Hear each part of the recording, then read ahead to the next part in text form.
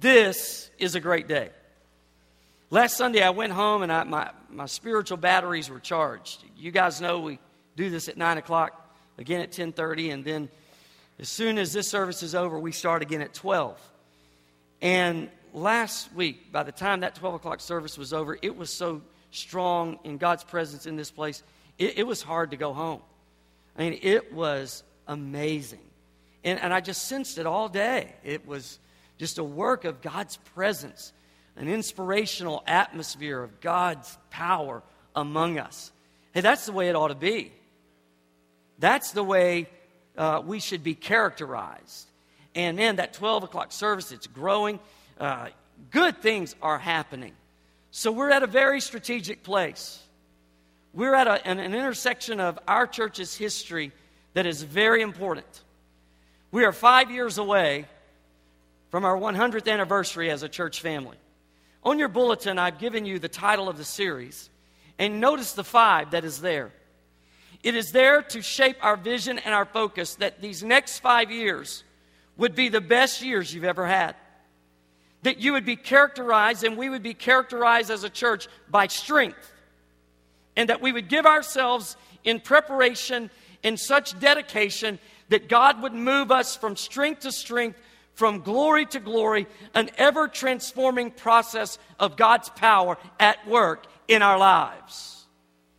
Now, I ended last week's message with Joshua chapter 1.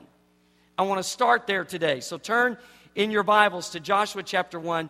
We'll begin at the first verse, okay? Joshua chapter 1, starting at verse 1. It's going to shape the way we set our hearts before the Lord and move forward in this journey together. After the death of Moses, the Lord's servant, the Lord spoke to Joshua, son of Nun, Moses' assistant. He said, Moses, my servant, is dead. Therefore, the time has come for you to lead these people, the Israelites, across the Jordan River into the land I am giving them. I promise you what I promised Moses. Wherever you set foot, you will be on land I have given you. From the Negev wilderness in the south to the Lebanon mountains in the north, from the Euphrates River in the east to the Mediterranean Sea in the west, including all of the land of the Hittites. No one will be able to stand against you as long as you live. That's called conquering. For I will be with you as I was with Moses. I will not fail you or abandon you. Be strong and courageous, for you are the one who will lead these people to possess all the land I swore to their ancestors I would give them. Be strong and very courageous. Be careful to obey all the instructions Moses gave you. Do not deviate from them, turning either to the right or to the left. Then you will be successful in everything you do. Study the book of instruction continually. Meditate on it day and night, so you will be sure to obey everything written in it. Only then will you prosper and succeed in all you do. This is my command. Be strong and courageous. Do not be afraid or discouraged, for the Lord your God is with you wherever you go. Strong words from God's word. They're going to shape the way we move forward. He tells Joshua, get ready, prepare a plan, build your lives on the word, and take steps of faith in the courage that I give you. Be a people characterized by strength and courage. As Paul said, he's not given us a spirit of fear, but love and power and a sound mind. We're to be strong, the Bible says, strong in the Lord and in the power of his might, characterized by strength. And in order to move forward in that realization, we have to prepare. We must build our lives completely on the Word of God. And then when we come to those places where we must take the steps, we will do so in courage. We will do so in faith. But there's something before all of those important pieces of the process that must happen. It's interesting that he starts his conversation with Joshua with something that Joshua knows. He says, Joshua, Moses is dead. Why does he reference that? Israel knows Moses is dead. Joshua was his assistant. He's aware. God doesn't need the information. There must be something going on here that's more than just information.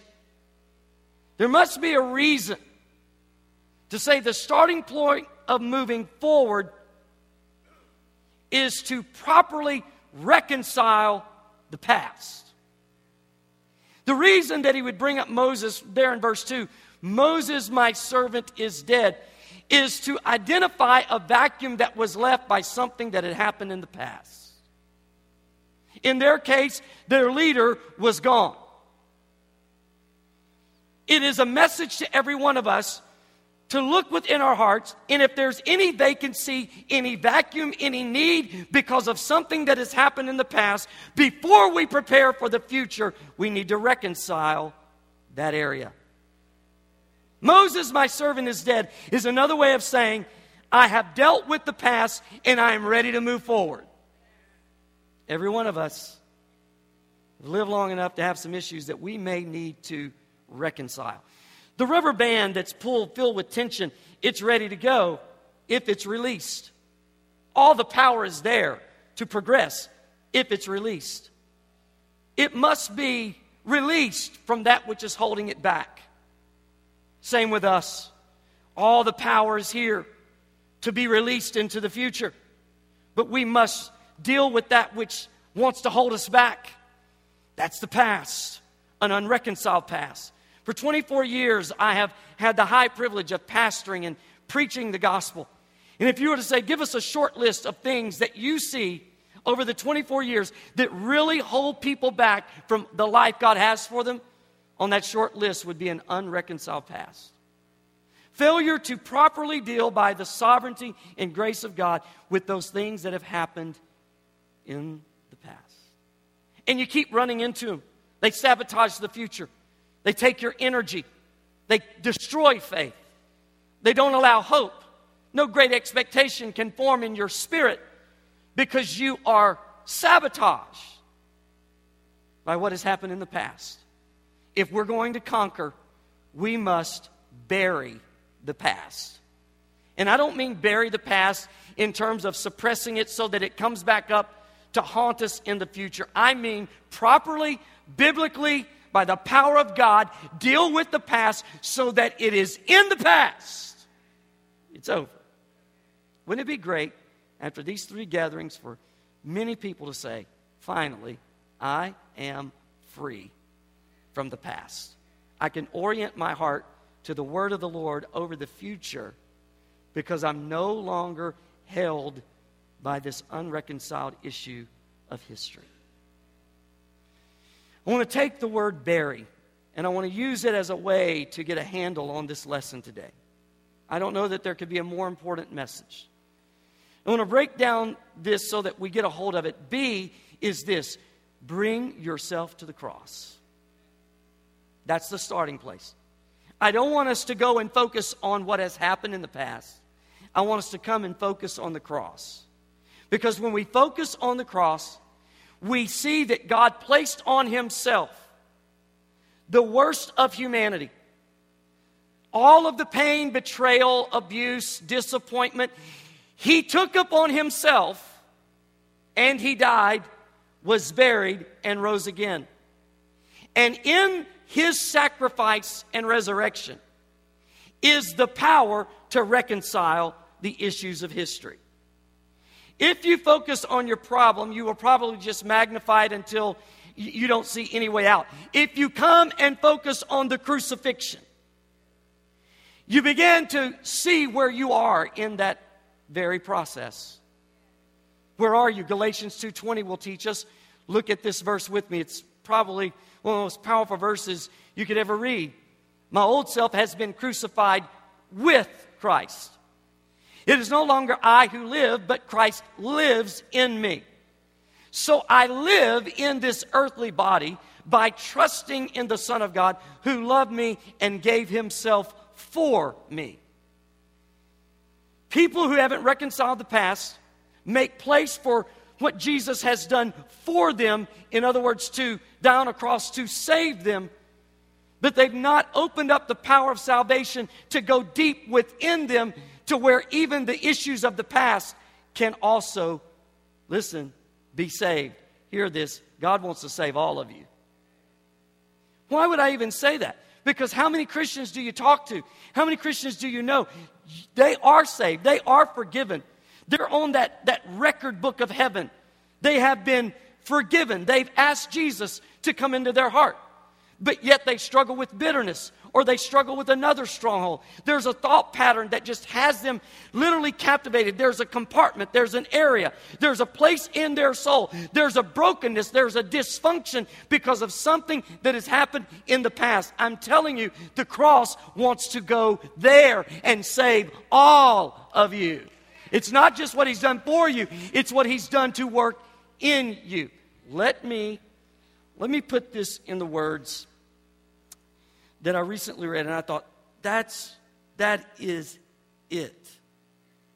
It is possible, he writes, to see the cross as Jesus doing something for us, not with or in us. So you believe in Jesus, but have massive areas of your life that are unaffected, not realizing that salvation is for all of you. And when you don't realize this, he develops this whole idea of how you go forward, and you realize you can't fix yourself. And even if you have success, you find that success can't fix you. It can even make it worse. You see, you can't fix yourself. I can't fix you.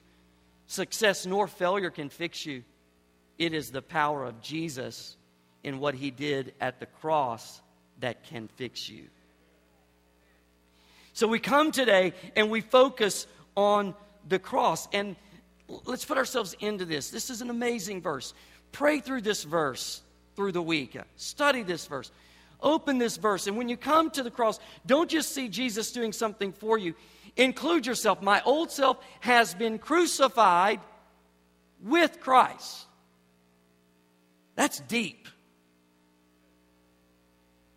It is no longer I who live, but Christ lives in me. Once you come to Jesus and realize that the cross is not just something He does for you, but with you and in you, then you reconcile the past.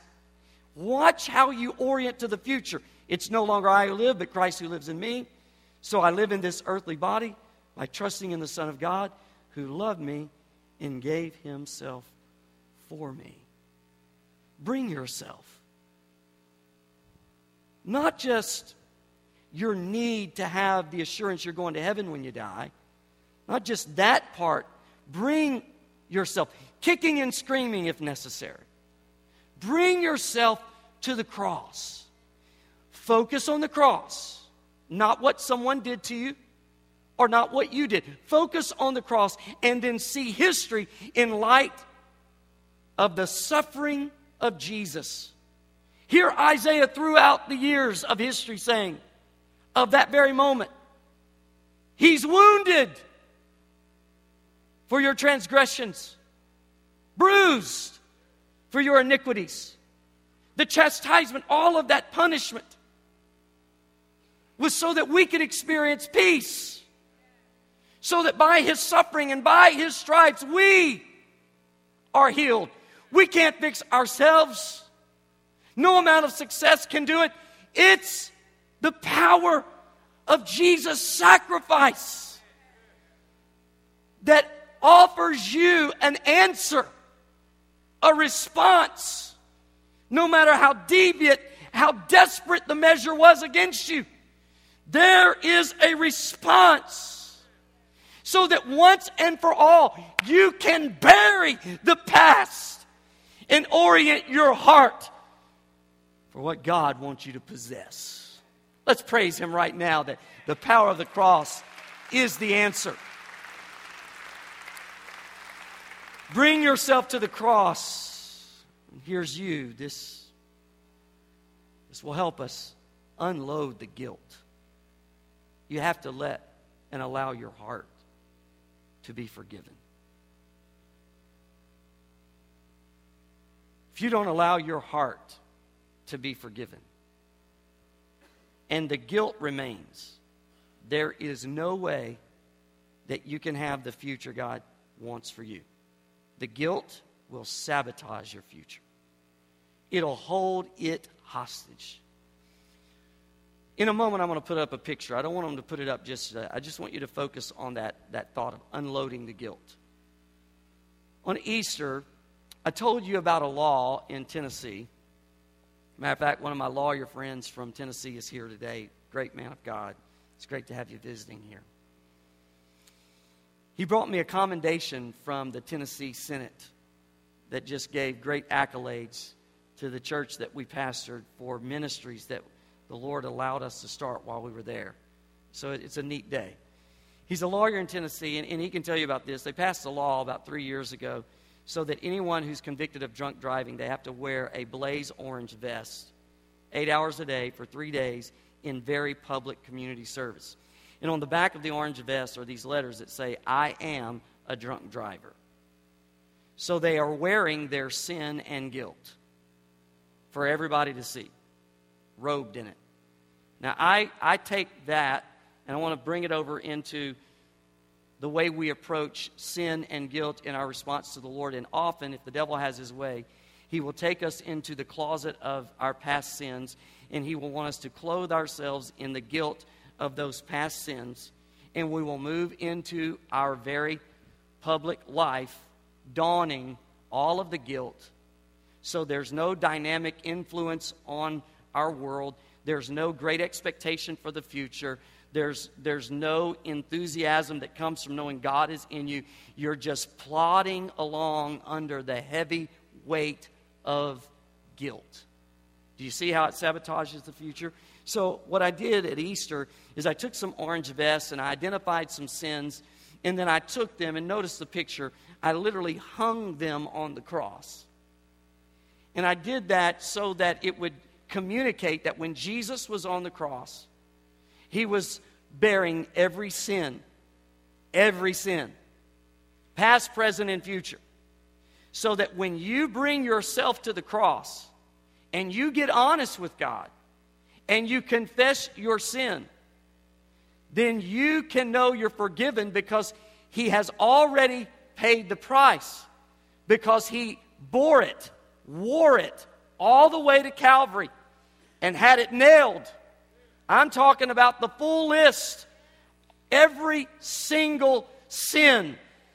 And now, because of what he's done, when we ask forgiveness, we bear it no more. We're no longer clothed. And yes, we'll be tempted.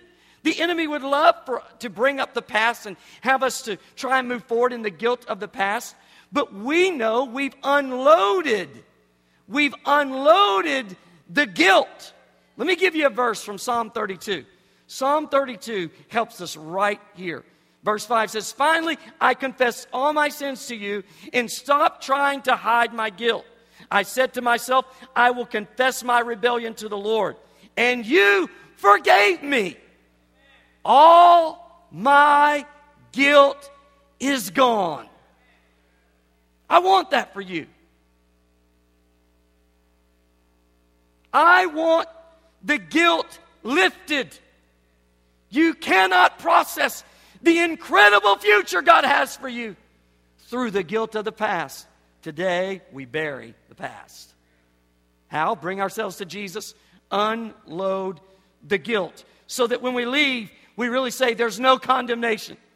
Not a little condemnation or some condemnation. No condemnation. It's hard for us to wrap our minds around because we think in terms of probation. Okay, we ask forgiveness and now we go out and we're on probation to see if we do it again.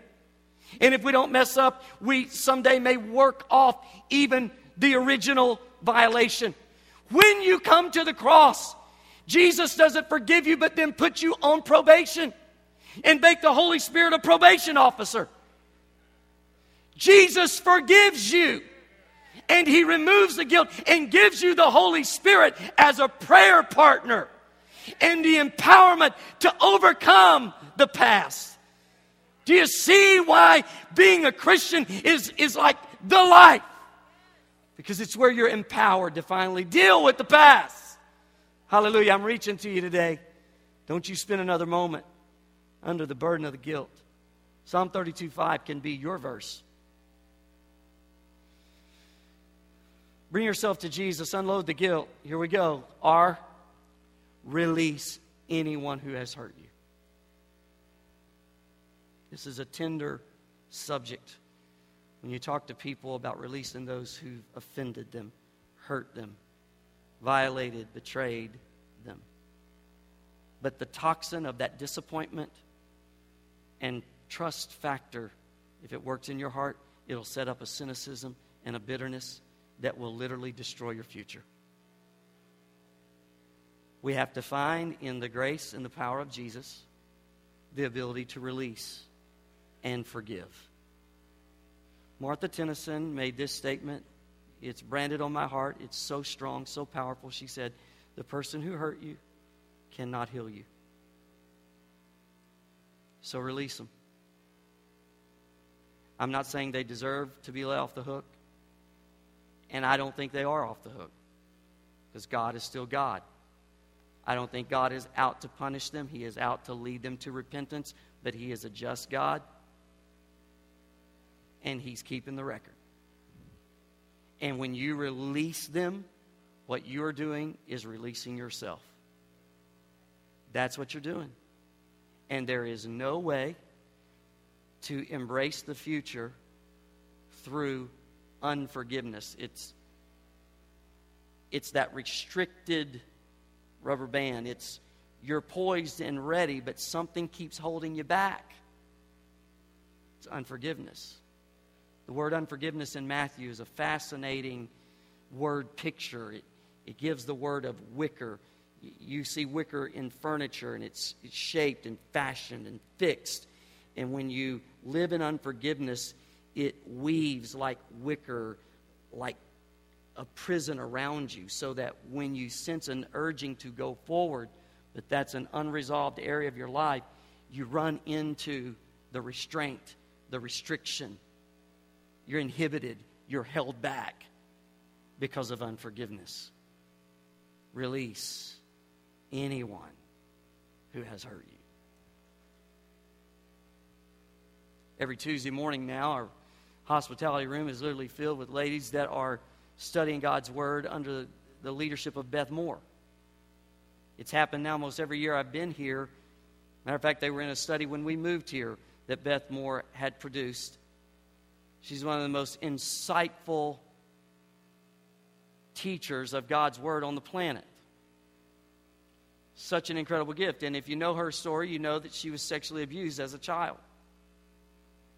She talks openly of how it had great impact on her personality.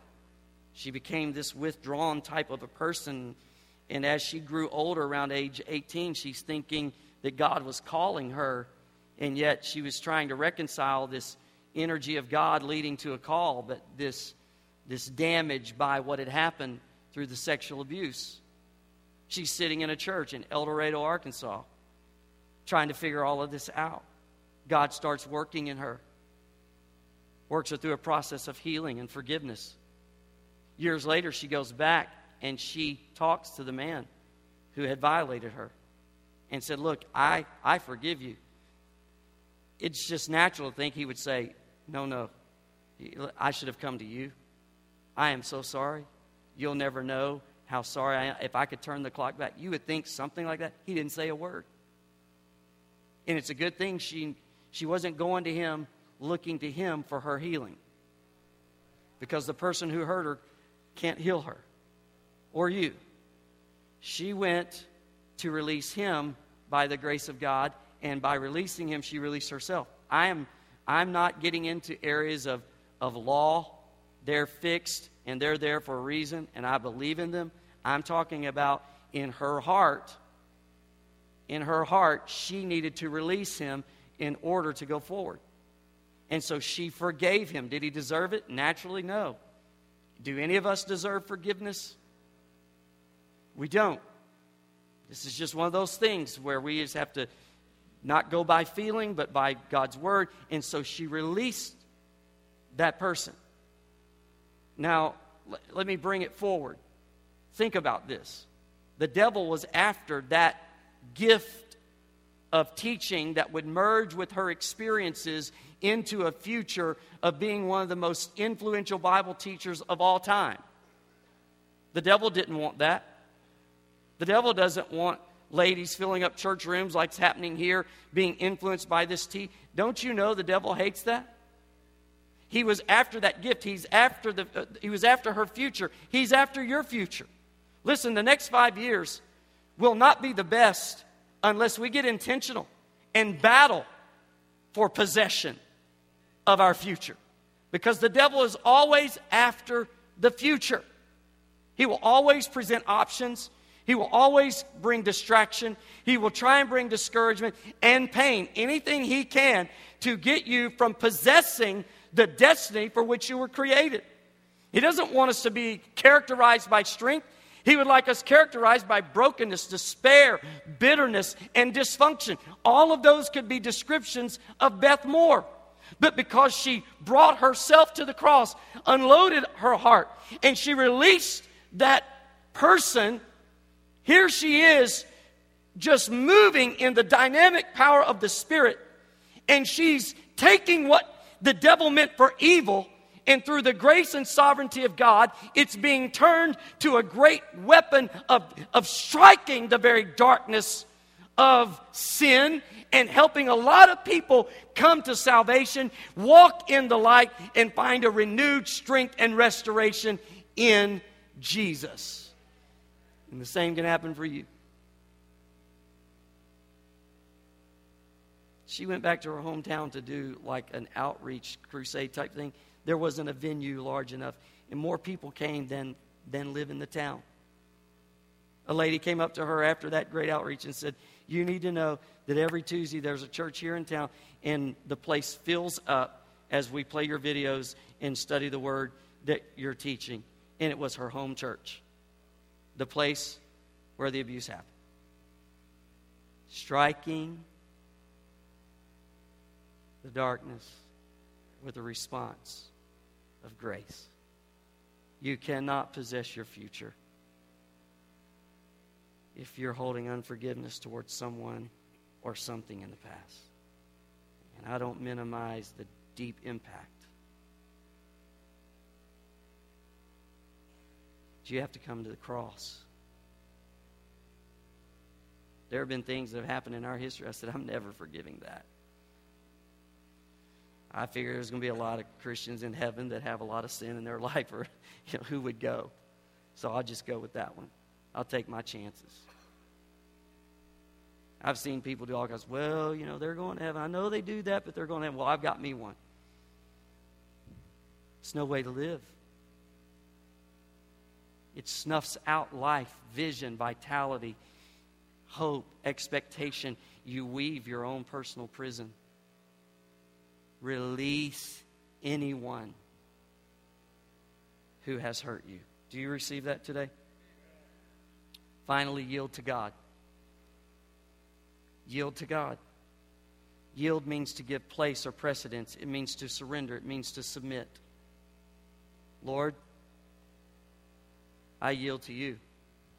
With all of my questions and pain and frustrations and challenges, Lord, I yield to you. I give place, that place in me, to you. I give precedence to your grace over the past. I submit and I surrender to you. Isn't it interesting how he then takes, and isn't Beth Moore a great example of this, all of that past issue, and through his sovereignty and grace, it becomes part of your story. You'd never want to have to go through it again and wish it wouldn't have happened the first time. But in the grace of God, you find help and healing, and then you, in turn, help others. You can't help but think of Joseph. Is there anyone in this room that's 17? If you are, would you raise your hand? Just anybody 17? I know our 17-year-olds are in a class right now, a lot of them. But right over here, you're 17? I want you to think about this. When Joseph was 17, his brothers threw him in a pit. And the Bible says they saw his anguish and heard him screaming, and they did nothing. Now that's a dysfunctional family that would do that. They throw him in the pit. He's 17. they're going to kill him. He would die there, but they had enough in their heart not to like let him die in the pit. So they get him out and they make a little money on him and sell him into slavery. He's taken to Egypt, so now he's taken from his home. He's taken to another country. And now he is in Potiphar's home. You know that story where his wife tries to seduce him and then lies and says it was Joseph. And so Potiphar has Joseph thrown into prison. By the time Joseph gets out of prison, he's 37. Now imagine, 17, 20 years. And let's just imagine that he walks on a church platform and he's going to talk for the first time after being so betrayed by people he should be able to trust. Sold into slavery, jerked from his home, and then in prison. This would be the poster child of victimization, of every kind of brokenness and bitterness. And when he lifts his voice, Joseph says, what the enemy meant for evil, God has turned for good, for the saving of many people. Because along the way, he released and yielded. He brought himself to God. He unloaded his questions. He released those who had hurt him. And he yielded to God. And he experienced the power of God. The only power that can help you bring any connection or reconciliation of all of those questions or thoughts. Not answers, reconciliation. You don't get answers for some of the things that happen. You just get power to overcome. And you reconcile that by the grace and the sovereignty of God.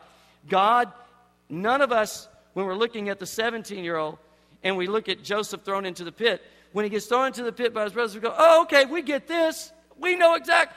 Oh, we get it. God's just making a prime minister.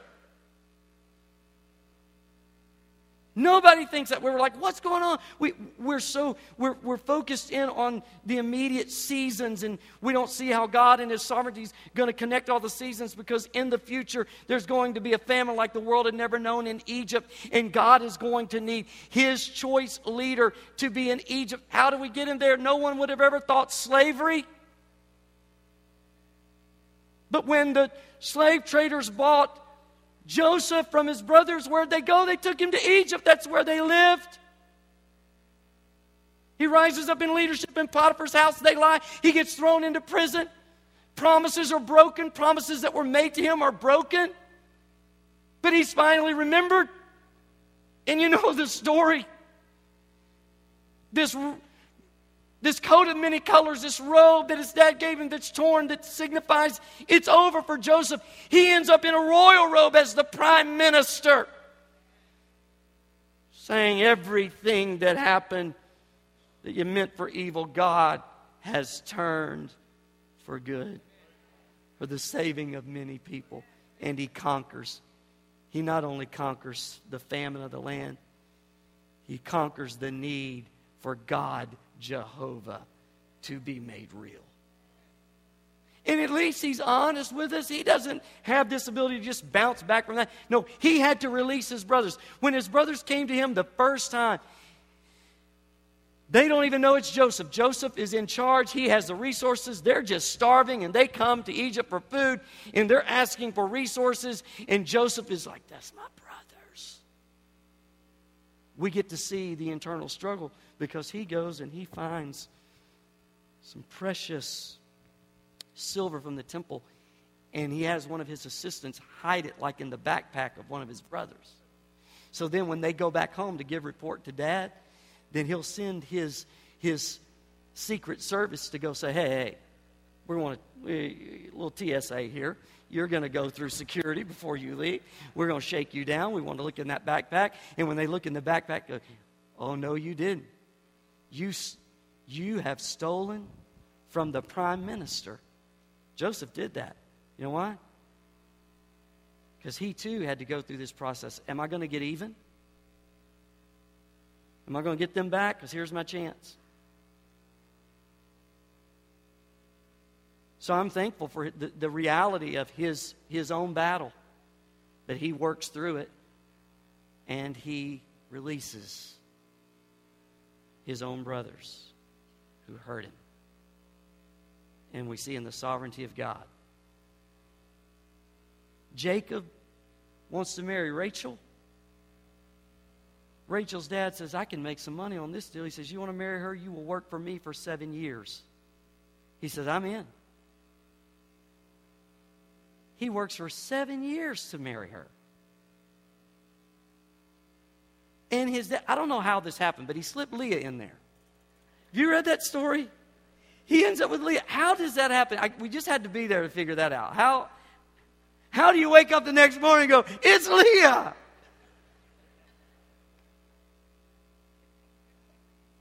And he works another 7 because he wants to marry Rachel. Rachel's dad's doing this to his daughter. And how messed up can a family be?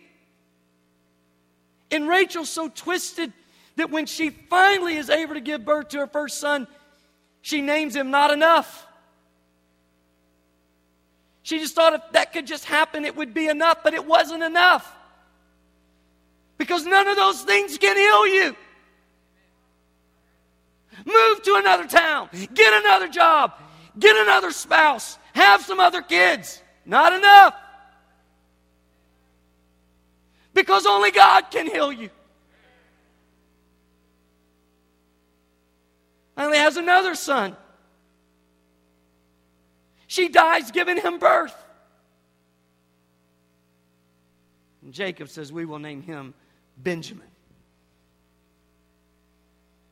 Move forward in the sovereignty of God and look at the writer of 2/3 of the New Testament, the most influential person ever for the kingdom of God, other than Jesus Christ, who is Paul. Listen to Paul introduce himself. I, Paul, an apostle of Jesus Christ, a Jew of the tribe of Benjamin.